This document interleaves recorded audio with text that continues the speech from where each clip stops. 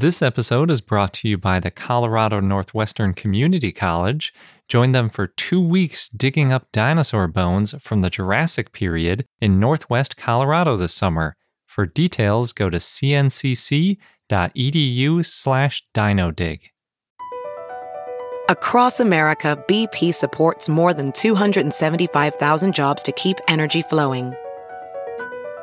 Jobs like building grid-scale solar energy in Ohio and producing gas with fewer operational emissions in Texas. It's and, not or. See what doing both means for energy nationwide at bp.com/investing in America. Hello, and welcome to I Know Dino, the Big Dinosaur Podcast, where we cover news, interviews, and discussions of all things dinosaur. Hello and welcome to I Know Dino. I'm Garrett. And I'm Sabrina. This week we have a bunch of news. Our dinosaur of the day is Byronosaurus, and we have the final part of our epic dinosaur road trip when we went to the Museum of the Rockies in Bozeman, Montana, and we got a chance to talk to John Scannella. A very cool guy. Yeah, and the interim curator of paleontology at the museum. But before we get into all that, we just want to say a quick thanks to all of our Patreon supporters. We really appreciate everything that you do, and we hope you enjoy the little things that we've been posting more regularly. If you would like to join our group of supporters, then please check our page out at patreon.com/iknowdino. First up in the news, in Japan, a father and son team discovered a fossil of one of the oldest sauropods found so far in the country. The fossil is 0.9 inches, 2.3 centimeters long, and it's a titanosaur tooth. And scientists think that the titanosaur may have been as long as 32.8 feet or 10 meters. It's unnamed so far. The father and son who found the tooth discovered it on July 3rd while looking for fossils together, which is a really cool hobby to have. And visitors to the Tokushima Museum can see the tooth on display from now until September 25th. That is cool. It's nice that they gave it to a museum to display rather than keeping it or selling it. It is. Next up, thanks to Chris on Facebook for telling us about the Zourassic Park at the Zoological Society of London Whipsnade Zoo, which is apparently the biggest zoo in the UK. So Zourassic Park is one of those outdoor animatronic dinosaur collections, and they have activities for kids like face painting and fossil digging activities in air quotes. It's probably the brush the sand off of the pieces of stone situation, but the activities are included with the admission to the zoo, so if you like zoos, it's a good chance to see some dinosaurs. Last weekend, they also had TV presenter Andy Day there as well. If you're into certain UK shows, you might recognize that name. And on their website, they also have the dinosaur noises. So if you can't make it, you can hear what they sound like. And my favorite is the Brachiosaurus. Me too.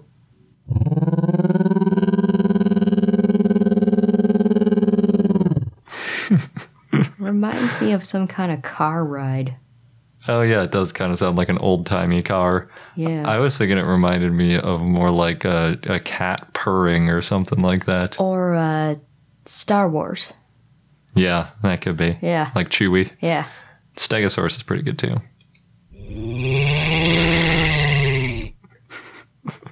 That sounds more like an angry cow, though. It does. Yep. So if you want to hear all those noises and their other dinosaurs in person, you should go to the zoo. They also have a sleepover event called Snorassic Park. It's a good name. And for 75 pounds, a little steep, you can sleep overnight if you bring your own tent. Did they wake you up with random dinosaur noises throughout the night? Probably not intentionally. And the dinosaurs are going to be there until September 4th, so you still have a little while to see them. That's coming up. Next, according to Express and Echo, 3 of the fiberglass dinosaur models that were made for the Dinosaur Safari, which is an outdoor sculpture trail at an Exmouth resort near the Jurassic Coast in the UK, have been damaged. And the trail is set to launch on August 20th, but the baby T-Rex had its head broken off. The baby Triceratops was damaged in what looks like an attempt to remove it from the concrete, and another dinosaur had its foot damaged, which is sad. The third dinosaur's foot is being repaired, but the T-Rex head has to be assessed to see if it even can be repaired. Poor baby T-Rex. So organizers of the trail are trying to find information on the people who ruined these dinosaurs. The launch is still going to go ahead as planned on August 20th. And from 10 a.m. to 6 p.m., they'll have fossil displays, dinosaur art, and dinosaur films. Cool. Next, the Oxford Museum of Natural History is looking for a new home for its Utahraptor model. In July, the museum let people know that they were looking to rehouse it, and they ended up getting more than 200 applications. So the plan's to donate the Utahraptor to one winner, with the requirement that they have a floor space of 5 by 4 feet, or 1.6 by 1.2 meters, with more room for the Utahraptor's tail. And there have been applicants from all over Britain, as well as Europe and America, though the museum hopes to keep the dinosaur in the county, and they'll be making a decision by the end of August. Yeah, I'll have to add the Oxford Museum of Natural History to our map of dinosaur museums. We got some great new addition thanks to tweets and Facebook messages from Jordan, Kim, Cole, and Jen. And so now all of those are on the map. And then I also did a little bit more digging to add some more in China and the ones that we went to in Hong Kong and Taiwan.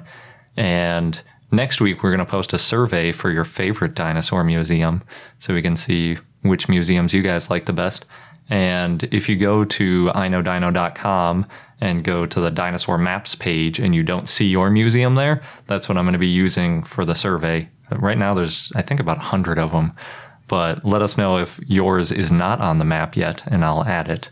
Yeah, I wonder how many dinosaur museums there are in the world. I used to think that there were only like 100, but there must be well over 200-300. I feel like with the 100, that just scratches the surface. Yeah, because just doing searches of the biggest dinosaur museums in states or countries, you get to about 100. So, like China at first, I found one in Beijing, and then I found like 2 or 3 more after looking a little bit closer. Cool. Next, we've talked about this before, but just want to remind everyone that the Dinosaur State Park in Rocky Hill, Connecticut will be celebrating its 50th anniversary on the weekend of August 20th and 21st. Yeah, they're really drawing out their 50th anniversary because there have been a lot of news items that are like 50th anniversary celebration, but it's like the 4th one this year. It's a big deal. Yeah. Also, that's not nearly as much as what Disney's done for their 60th. Oh, yeah, that's for sure. Their 60th anniversary technically ended last year, but they're still going till September. That's true. By comparison, it's nothing. Yeah. But unlike Disneyland, you can get free admission to this for their 50th anniversary. To your point, if you know the right people, you can get free admission to Disneyland. I guess so. That's true. So, yeah, free admission there, August 20th, 21st, from 10 a.m. to 3 p.m., and they have special events. They might still have, last time we talked about a plaster cast thing that you could do. I think you can still do that too, so check out their website if you want more details. Yeah, sounds like a pretty fun weekend. And next, according to Straits Times, Ho Ching, the wife of Singapore Prime Minister Lee Hsien Loong, made an $11, actually I think it was 14 Singapore dollars, denim dinosaur purse famous when she took it with her to a visit to the White House. And this purse was designed by a 19-year-old named Sitong Sheng Ji, a student at Pathlight School for Autistic Children and Youth. And Sheng Ji started to like dinosaurs since he saw the movie Dinosaur when he was 3 years old and started drawing them after a paleontologist visited the school. And we'll post a link on our blog and you can see a picture of it. It's very realistic looking dinosaurs and very detailed and small. It's pretty amazing. So because of the publicity, the purse is now completely sold out and will not be restocked for 2 months. But people can buy a yellow coin pouch or travel pouch with the same detailed dinosaur design. For now, until that's sold out too. Yeah. They gotta jack up their prices. Yeah, but that's really cool how that happened. That is. And last, and the piece of news I'm most excited about for this week. So Michael Crichton, the author of Jurassic Park and the Lost World, among many, many other books, will have a new dinosaur book published by HarperCollins in May 2017. And although he passed away in 2008, Crichton had a few incomplete novels, and his wife Sherry recently discovered the manuscript for the one that's going to be published next year, and it's called Dragon Teeth. And it's basically the story of the Bone Wars, but told through the point of view of a fictional apprentice who also finds some dinosaurs. And according to Sherry, the book may have been inspired by Professor Edwin H. Colbert, a paleontologist and curator at the American Museum of Natural History who Michael corresponded with. And Dragon Teeth was a mostly complete manuscript and does not need any additional writing or major editing, so that's good news. And this is kind of the Bone Wars book I've been waiting for. I mean, there's so many out there, but Michael Crichton. He is really good. He is. Even his stuff that has nothing to do with dinosaurs I really liked. And now we're going to jump into the interview with Dr. John Scannella, the interim curator at the Museum of the Rockies in Bozeman, Montana. And we had a lot of fun talking to him. We did. And looking around the museum, you can see our video of it on YouTube. It's called our Epic Dinosaur Road Trip Part 4. Yep. It was a good final stop. It's a pretty major dinosaur stop, considering it houses most of the dinosaurs that are discovered in Montana. So, especially if you're into things like T-Rex and Triceratops, that's the museum you want to go to. Yep. And if you're a lumper. So now on to the interview. We are joined this week by Dr. John Scannella, who has a bachelor's in geological sciences from Rutgers and a PhD from Montana State University, MSU, in earth science. And the Museum of the Rockies was founded back in 1957 and has the most dinosaur fossils of any museum in the state and probably the U.S. They claim the U.S., but I'm skeptical, including the world's largest T-Rex skull and several unique Triceratops. And John is the interim curator while they, I guess, get a replacement for Jack Horner. You did a TEDx talk on Triceratops. Is that your favorite dinosaur? I guess so. I kind of have two. Triceratops, I guess I've spent the last 10 years working with Triceratops. So I feel like Triceratops is the dinosaur that I know the best. Like, from morning to night, I wake up and I'm with Triceratops and it's Triceratops, so Triceratops. But before Triceratops, I guess, when I was a little kid, I had this children's book about dinosaurs. Mm-hmm. And you know how the storyline in children's books about dinosaurs is usually the same. You start off in the Triassic, and then you meet Allosaurus and Brontosaurus, and then Triceratops shows up and he fights with T-Rex, and then they all die. But in this one, there was like an extra bonus page with this dinosaur that was in none of my other books. And his name was Gorgosaurus. And he looked pretty much like T-Rex, except he was standing in the rain, like roaring. And he looked awesome. And I was like, that's a cool dinosaur. So Gorgosaurus was my favorite. I guess I still kind of like Gorgosaurus, but I don't work on Gorgosaurus at all. It's just a really cool dinosaur. And if it ever stood and roared in the rain, I think that would be pretty cool. So it's your favorite basically because of one really cool piece of paleo art. Basically... Well, I mean, there's cool Gorgosaurus fossils out there too, and lots of cool science has been done on it. So for very different reasons, there's Gorgosaurus and then there's Triceratops. Could How'd you end up focusing on Triceratops? When I came out to Montana State University, I told Jack that I was interested in studying dinosaur evolution and kind of these big picture questions of how dinosaurs evolved. And Jack told me that if that's what you want to focus on, then you need to work with an animal that we have a lot of. And the animal that we have the most of here at the museum is Triceratops. So Triceratops is awesome because it's so common that you can really get into some of the deep questions about variation in dinosaurs and how they might have changed as they grew up from babies to adults and how they might have changed over geologic time.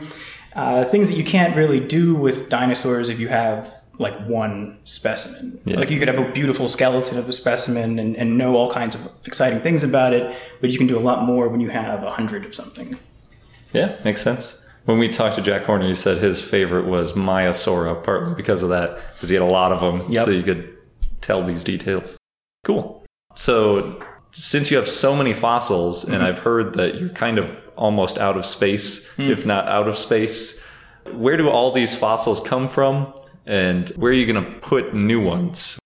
Almost all the fossils here are from Montana. There's a few from just around the fringes, kind of like in Wyoming, but most of them are from Montana, and we have a lot of them. So one of the cool things about right now at the Museum of the Rockies is that we're actually, I think next week, going to start building the new Curatorial Center for the Humanities, which is a big expansion of the museum for the history and photography collections. And basically, that's going to open up a huge amount of new space for paleo. If you went into our paleo collections now, it is very nearly full, but this will add 9,000 square feet, I think, of additional space for paleo collections. So we'll be able to continue collecting massive amounts of fossils from Montana. So in the meantime, we've had to kind of slow down the collecting, and I think it'll be about a year projected before that is up. But in the meantime, it's going to be kind of cool because we're going to be expanding, and it'll be awesome to get more dinosaurs coming in. Cool. Yep. So in the meantime, do you do more like lab work and stuff like that? Well, I mean, it's not like there's nothing to do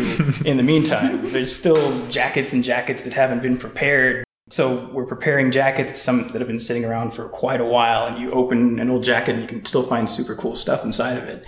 So it's been a good period of time to kind of, I guess, focus a bit on that and open up some of these jackets and organize things a bit. And then we're going to be heading back out into the field actually in a few weeks. So slowly ramping up the field program again, and we'll be off and running pretty soon. So it'll be pretty cool. Nice. So you mentioned Jack Horner, and I could probably guess based on being trained partially by him, but would you consider yourself a lumper or a splitter? I guess I would be considered a lumper if you had to divide it into just those two things. I worked with Jack on the Triceratops and Torosaurus work, the synonymy of Triceratops and Torosaurus.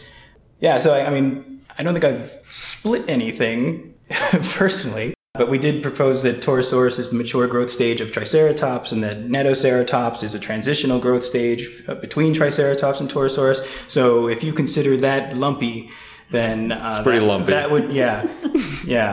So I guess that would put me in the lumpy category. All right.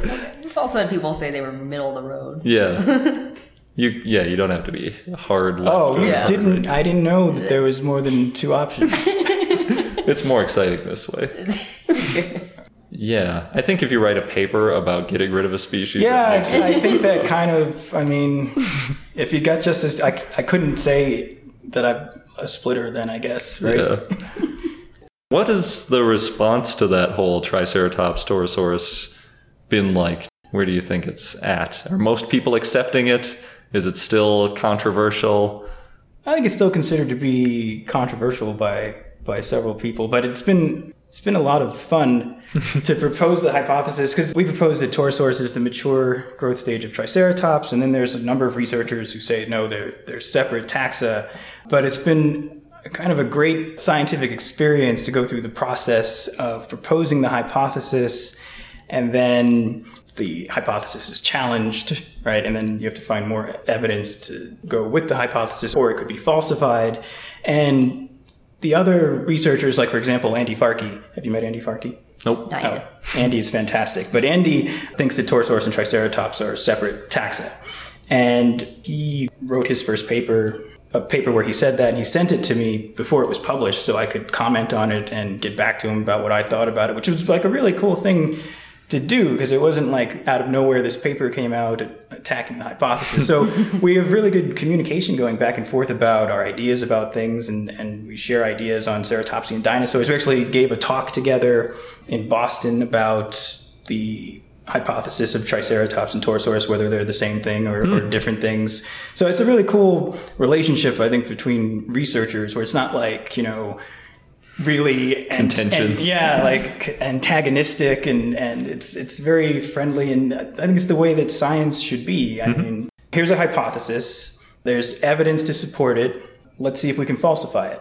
So far, I don't think it's been falsified, but there's certainly lots of papers going around that have presented evidence that they say would suggest that it's not so. But I think it'll go back and forth for at least some time before someone goes out and finds a baby Torosaurus. Yeah. Which That's probably the only easy way to falsify. that I think would be the easiest way to do it. I mean, if you found a little baby Torosaurus with horns curving backwards as they do in juveniles and really spiky epis on it, and like, an unambiguously small juvenile Torosaurus, that would be awesome.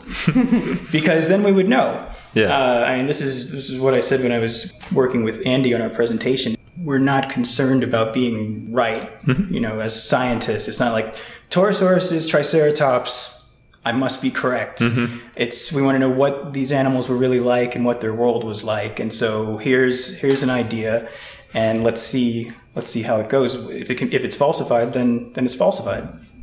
Yeah, that's a great way to look at it. That is exactly the way science should be. I think so. So that's good. Yeah, but I still think that there are growth stages of a single, and I think there's good evidence, histological evidence, and so on to support that. But I'm sure there'll be additional papers with evidence against that and evidence for it. So it'll be cool to see the back and forth. Mm-hmm. How long has Big Mike been out there, the T-Rex? Well, okay, what's the story, I guess? How did he get the name Big Mike? I believe he's named after a former president of the university. But Big Mike is a bronze statue of the Wankel T-Rex, MOR 555, which recently went out on loan to the Smithsonian for 50 years. So I think starting in 2019, if you go to the Smithsonian, you'll be seeing the nation's T-Rex, which was MOR 555, Big Mike. So they're one and the same. That's kind of cool. That is cool. Yeah, we're excited about that opening up. Mm-hmm. Me too. Cool. And then there's the exhibit Tyrant Kings. Mm-hmm. And when I was reading the description of it, I was surprised it said it was one of the few, or this is one of the few museums that have a T-Rex on display. I think it's one of the few museums that has the actual fossils of a T-Rex mounted, as opposed to a cast.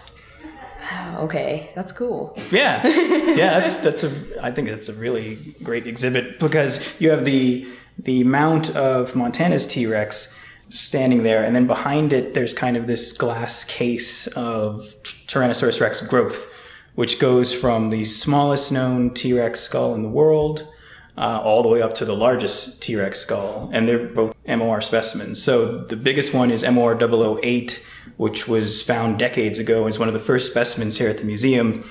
And I guess it was in like thousands of pieces, and it was pieced together over a long period of time before it was finally put together. And when they measured it, when it was put together, that they realized that it was really big.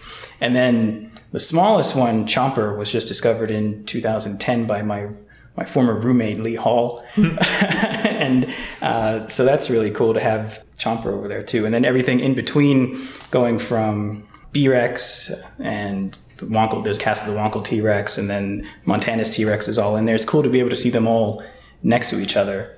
Yeah. Yeah, that's super cool. Do they all have names? You mentioned some of the names, there's Chomper, after Chomper, there's Jane, which is a burpee specimen. Mm-hmm. So that's a cast of the skull of Jane. After Jane is B-Rex. After B-Rex is, I believe, Montana's T-Rex, MOR 980. Then after that is the Wankel T-Rex, which is going to be at the Smithsonian. Mm-hmm. And then after that is MOR 008, the really big one. I hope I have that right. You also have an exhibit right now on Triceratops that's similar, right? Uh-huh. Where it goes from the youngest all the way up to... Do you have a Torosaurus at the end? We have an adult Triceratops. Formerly known as. Yes. Yep. Yeah, it goes from the smallest known Triceratops specimen is a University of California Museum of Paleontology Berkeley specimen, which was described in 2006 by Mark Goodwin and colleagues. And its skull, I guess, could pretty much fit in your hand. And then on the opposite end, you have the Toro specimen, which is about the size of my car. So it really shows the size range. And then we have a bunch of growth stages in between there, and far more in collections as well, than in addition to what's just on exhibit. Cool. There's also a burrowing dinosaurs exhibit. Oh, yeah. So Rictodromeus, that just went up 2 years ago. I think one of the cool things about the exhibits here is that they're always changing to try to keep up with all the research that's going on here. So if you came here a year ago, or I guess just over a year ago, the new T-Rex exhibit wouldn't be there. Mm-hmm. A year before that, the Rictodromeus wasn't there yet. I'm sure if you come back in a year, there'll be something new that isn't here now. So we're always adding things and switching things around. So Rictodromeus, the burrowing dinosaur, which was described by Dave Verricchio and colleagues a few years ago, is on exhibit. And you can look into the burrow and see little juvenile Rictodromeus, and there's the adult up top, and there's the burrow. It's pretty cool. Nice. Yeah, we spoke with Anthony J. Martin about it. Probably a year early ago. Episodes, yeah. That's cool, because that's the only one that's been discovered, as we know for sure burrowed, right? Yep, the only one I believe published in the literature of being in a burrow. Yeah, found in its own burrow, I think, was the key, because they found burrows, but you never know what made it unless you find the animal in it. Cool. As the curator for now, you got any big plans yet? I mean, it's been a whole week, so. Big plans. I guess we're going to be working on some new exhibits, keeping the exhibits changing and displaying research that's been happening here, highlighting some cool studies that have happened in the recent past, continue having specimens prepared so we can learn new things, coordinating with researchers from different institutions, students, and others, and just producing more research regarding one of my favorite dinosaurs, Triceratops, and also other Montana dinosaurs, and just continuing to bring information about Montana's dinosaurs to Montana and the rest of the world. Cool. New exhibits are always nice. Yeah. Do you do a lot of updating of exhibits too? Or is it usually they're being replaced at such a rate that you don't need to do too much? I mean, there's been some updates, like text updates, but mostly we just kind of switch them out with a newer exhibit. Cool. If that makes sense. Yeah. You guys do a fair amount of education outreach stuff too. Mm-hmm. Are you involved with any of that stuff? I'm involved insofar as talking to school groups and things like that, and students, and the MR does a lot with educational programs with local school groups. And that's great because, I mean, that's, especially for dinosaurs, I mean, that's how I first met dinosaurs. Was my first trip, well, I guess first it was a trip to the library to read children's books about dinosaurs and to see Gorgosaurus standing in the rain. And then a trip to the American Museum of Natural History in New York, which is fantastic. And it's one of my earliest memories is my family taking me to the museum. And my mom says that I ran up to the Apatosaurus and tried to hug it. I think I was about 3 or 4 years old. I don't remember that, but I have to take her word for it. But that's like the age, an age where for some reason you really can connect with dinosaurs. I don't know if it's because you're so small and they're so big. So it's great to always see lots of school children coming through the halls at the museum here. One of the cool things is the new T-Rex exhibit. You have Montana's T-Rex, and it's kind of posed like it's turning a corner, right? You walk down a hallway and you turn to your right, and then there's this T-Rex coming at you. So what I like to do sometimes is my wife and I like to go sit upstairs right at that point, and you see little kids coming down the hallway, and then they turn, and then there's just like this blood-curdling scream because the T-Rex is right in front of them, and it's like, but then there's like joyful laughter because they've seen T-Rex. The other day there was a little kid up in the exhibit hall who was trying to communicate with the T-Rex, like making really important snarling noises because he was pointing at it and snarling, and he was waiting for a response. And I was just happened to be walking through, and I was like, this is a magical moment. So that was really cool. That's great. Cool. So they managed to pose the T-Rex, even though it's been dead for 60-something million years, that it actually kind of sneaks up on you. Kind of. I mean, it's kind of positioned, you'll see when you go upstairs. You walk down the hall and it's like, oh, there it is. Hello. That's cool. So if you hear any screams later. Yes, followed by jovial laughter. Yeah. Having so many fossils, do you have just paleontologists galore? How many paleontologists are there at the museum? At the museum? There's about half a dozen people in the paleo staff. I mean, there's the administrative director of paleo, there's the curator, Ellen Lamb, who does the histology lab, preparators. So there's a few people. And then are there even more that are at Montana State that work with the museum? Like, for example, Dave Verricchio is over at MSU, and we work very closely with Dave. I mean, Rick Dedromius is in large part of his research. Yeah, so it's kind of like an extension almost. Cool. To have additional paleontologists on campus, which is kind of cool. Yeah.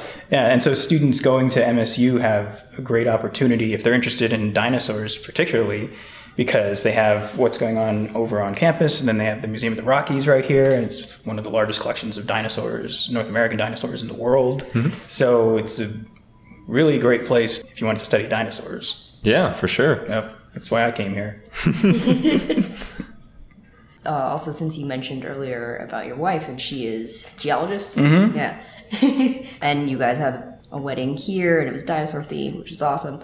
Yep, we got married in the Hall of Horns and Teeth, which was great. That is great. Yep. Do you guys still go on digs together ever? Oh yeah. Yep. We like dinosaurs. Nice. Yep. It's pretty cool. Do you have any upcoming projects? Fieldwork wise, we're going to be heading back out in the field in a few weeks, probably working with some more Triceratops, just, because. Because they're there? Yeah. Well, I mean, they're there and they're awesome, and it's important. Every specimen of Triceratops is important for studying variation and all that. I'm also working with an undergraduate student named Jack Wilson on horned dinosaurs from the Two Medicine Formation. So that's a bit different from Triceratops. And really, Triceratops is cool because, studying the variation within a large number of specimens. So you can apply a lot of that to other dinosaurs and other animals. That's why I like to say that Triceratops is sort of like a model organism for studying evolution and variation in fossil animals. So we can apply some of the things we're learning through work with Triceratops to other animals. So I'm actually starting to work on a project with Dale Hansen, who works on mammals here, on fossil oreodonts, which is very wildly different from dinosaurs, and it's like new territory for me. What's an oreodont? It's like if you imagine like a cross between a pig and a sheep, kind of. Interesting. From the Cenozoic. Okay. Yeah. So this is new. Yeah. but there's a lot of them, and they have variation, and see what we can learn about that. So that's kind of exciting and new. Yeah, that's cool. Yeah. What else would you want to share about the museum?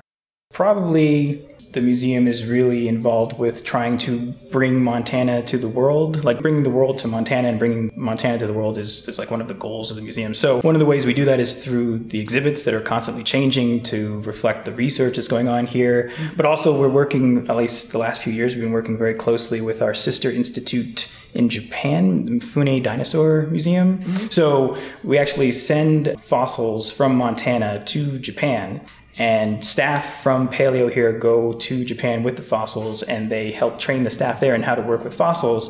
So Montana dinosaurs are being prepared in kind of a viewing lab in Japan, and then they're getting the experience of working with the fossils, and the people in Japan can see Montana fossils, and then they come back here and they're prepared. So it's kind of really cool that way. Yeah. So I think the ways of engaging the public in Montana's prehistory is one of the cool things.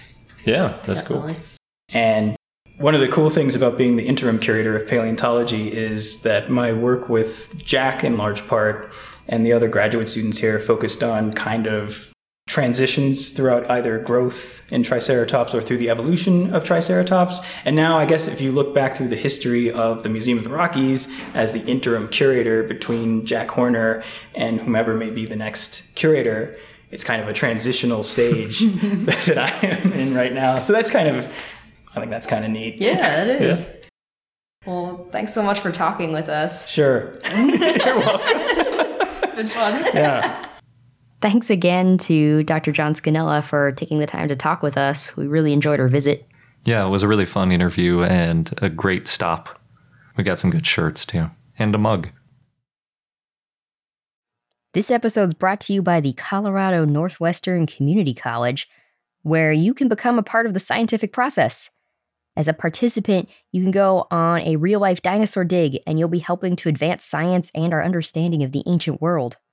What's really cool is that the fossilized bones that are being excavated, they're public, and they're going to be displayed and preserved for future generations to study and admire. Yeah, we've mentioned how that's a really important part of the scientific process, not just getting them out and describing them once, but keeping them and preserving them so that future questions and future scientists can take a look at those bones to answer new questions and validate results. And the site is special and also near and dear to me because it's in the Morrison Formation, known for the sauropods, of course, of the Jurassic time. And it represents one of the best bone beds ever found in the Saltwash member. Yeah, the current interpretation is that the site was the result of a Brachiosaurus sort of jamming up a river and then other carcasses piling up behind it. Oh no. And that's how we got a bunch of different types of dinosaurs all fossilizing together. So, oh no, but also yay. Good for us as scientists. And dinosaur enthusiasts. Yes.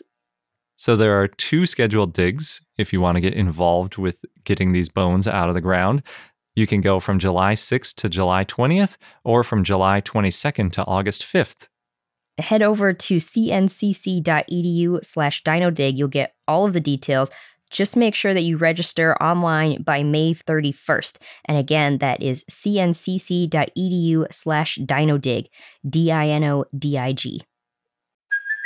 Hey, it's Kaylee Cuoco for Priceline. Ready to go to your happy place for a happy price? Well, why didn't you say so? Just download the Priceline app right now and save up to 60% on hotels. So whether it's Cousin Kevin's Kazoo Concert in Kansas City, go Kevin, or Becky's Bachelorette Bash in Bermuda, you never have to miss a trip ever again. So download the Priceline app today. Your savings are waiting. Go to your happy place for a happy price. Go to your happy price, Priceline. And now for our dinosaur of the day, Byronosaurus, which was a request from Jill via Patreon, so thanks, Jill. Byronosaurus was a troodontid dinosaur that lived in the late Cretaceous in what is now Mongolia. Michael Novacek found the bones in 1993 as part of an American Museum of Natural History expedition to the Gobi Desert. In 1996, a second specimen, a skull, was found about 5 miles or 8 kilometers away from the first specimen. Mark Norrell, Peter Makovicki, and James Clark described Byronosaurus in 2000, and the type species is Byronosaurus jaffi.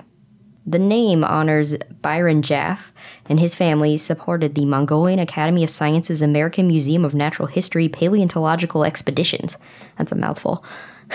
Yep.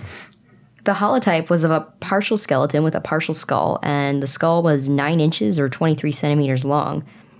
Also, 2 skulls of young, possibly newly hatched individuals were found in 2009 and referred to as Byronosaurus. They were originally thought to be Velociraptor. The 2 young hatchlings, or embryos close to hatching, were found in a nest of oviraptorid eggs, and they know it was an oviraptorid nest because an oviraptorid embryo was found in one of the eggs. So the Byronosaurus could be there because of prey for the adult oviraptorid, or it might have been a nest parasite, which means that Byronosaurus adult laid eggs in this oviraptorid nest, city like potty. A cuckoo. Yeah, and we've talked about this before, actually, in our episode about city potty. So Byronosaurus was very bird-like, and it's a troodontid. So troodontids have unique skulls with closely spaced teeth and a lot of teeth, also sickle claws, and they were very smart with keen senses. Yeah, they're usually ranked the highest on the encephalization quotient of all the dinosaurs. Not the dinosaur you'd want to cross. Yeah. They did not have serrations on their teeth. Most troodontids did have serrations. And Byronosaurus is most similar to Shishiasaurus, which also did not have serrations on their teeth, and we discussed that in episode 84. Their teeth were needle-like, which was good for catching small birds, lizards, and mammals, and also similar to Archaeopteryx. And they had a highly developed sense of smell, which was helpful for hunting. And Byronosaurus showed that there was diversity in Asian troodontids. So Troodontidae is a small group of Maniraptorans. They're very bird-like and small. And some scientists have suggested that Troodontidae were ancestors of birds, but most believe that their ancestors were dromaeosaurs. Troodontid genuses include Sauronithoides from Mongolia, Troodon from North America, and Sinornithoids. Other troodontids include Borogovia, named after a Lewis Carroll poem, and Zanabazar, named after a Mongolian spiritual figure, and another one named May. One of these things is not like the other. Yes. They had long legs, large curved claws on their second toes that retracted when it runs, which is similar to dromaeosaurs, but of course they're smaller. And they also, in addition to being very smart, had good hearing. And we know this, their ears were asymmetrical, so one was higher than the other, which is similar to owls. So they may have hunted like owls, using hearing to locate prey. Some may have been omnivorous, though most were probably carnivorous. And some troodontid fossils show that they roosted like birds, like May, and that supports the theory that they probably had feathers. Very neat. And our fun fact of the day is that one of the biggest problems that fossils can have after they're excavated is called pyrite disease. And I guess it potentially might happen naturally, but considering fossils last for tens of millions of years, it would have to get at least a little bit exposed to have this problem. So pyrite, also known as fool's gold, is a mineral made of iron and sulfur, and if a fossil forms in the presence of iron and sulfur, they can form pyrite crystals as part of the fossil. And at first that isn't a problem, since replacing bones with minerals is really all of what fossilization is. So if things like this weren't happening, we wouldn't have any fossils at all. So it's a good thing that minerals are getting in and filling the space where the bone used to be and becoming cool little fossils. But pyrite, if it's exposed to water and oxygen, can oxidize. And you might have guessed that when it had iron in it, because when iron is oxidized, it's called rust. And when iron rusts, or when pyrite oxidizes, it expands and it can basically shatter the fossil that it's in. So if you imagine something inside a piece of concrete expanding, you get tons of little cracks all over the place, and then it basically crumbles afterwards. That's why those old concrete buildings you'll see basically are crumbling apart. A lot of times it's because the rebar in it gets exposed to some water and oxygen, and it starts expanding and then just completely destroying everything. So the same thing can happen in these fossils if they have pyrite in them. And in fact, it started happening to the Triceratops that was on display at the Smithsonian Museum in Washington, D.C. So they decided to take it down so they could better preserve the fossil. According to the American Museum of Natural History, the solution to prevent this problem is basically just to keep the humidity below 45%. And you might notice hygrometers or humidity sensors in museum displays. That's usually just to make sure it's not getting too wet and possibly rusting or having other issues. And if it does start to rust, in air quotes, oxidize, the best thing you can do at that point is keep it even drier. They say if you get it below 30% humidity, then sometimes things will be okay. They won't continue to get worse. So fool's gold, as pyrite is also known, not good for fossils. Yeah. I don't really have anything to add to that. Chemistry. Well, that wraps up this episode of I Know Dino. Thanks for listening. Until next time.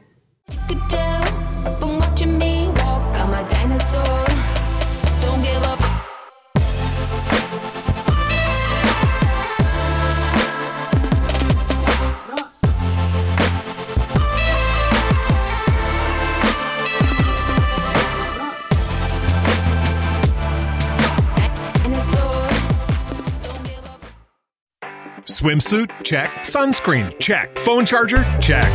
Don't forget to pack the 5-Hour Energy. It fits great in a pocket or carry-on, and the alert feeling will help you arrive ready for anything. Now get 20% off when you use code 5HETRAVEL at 5hourenergy.com. Expires April 30th. One-time use only. Not valid with other discounts. Remember, visit 5hourenergy.com and use code 5HETRAVEL to save 20%.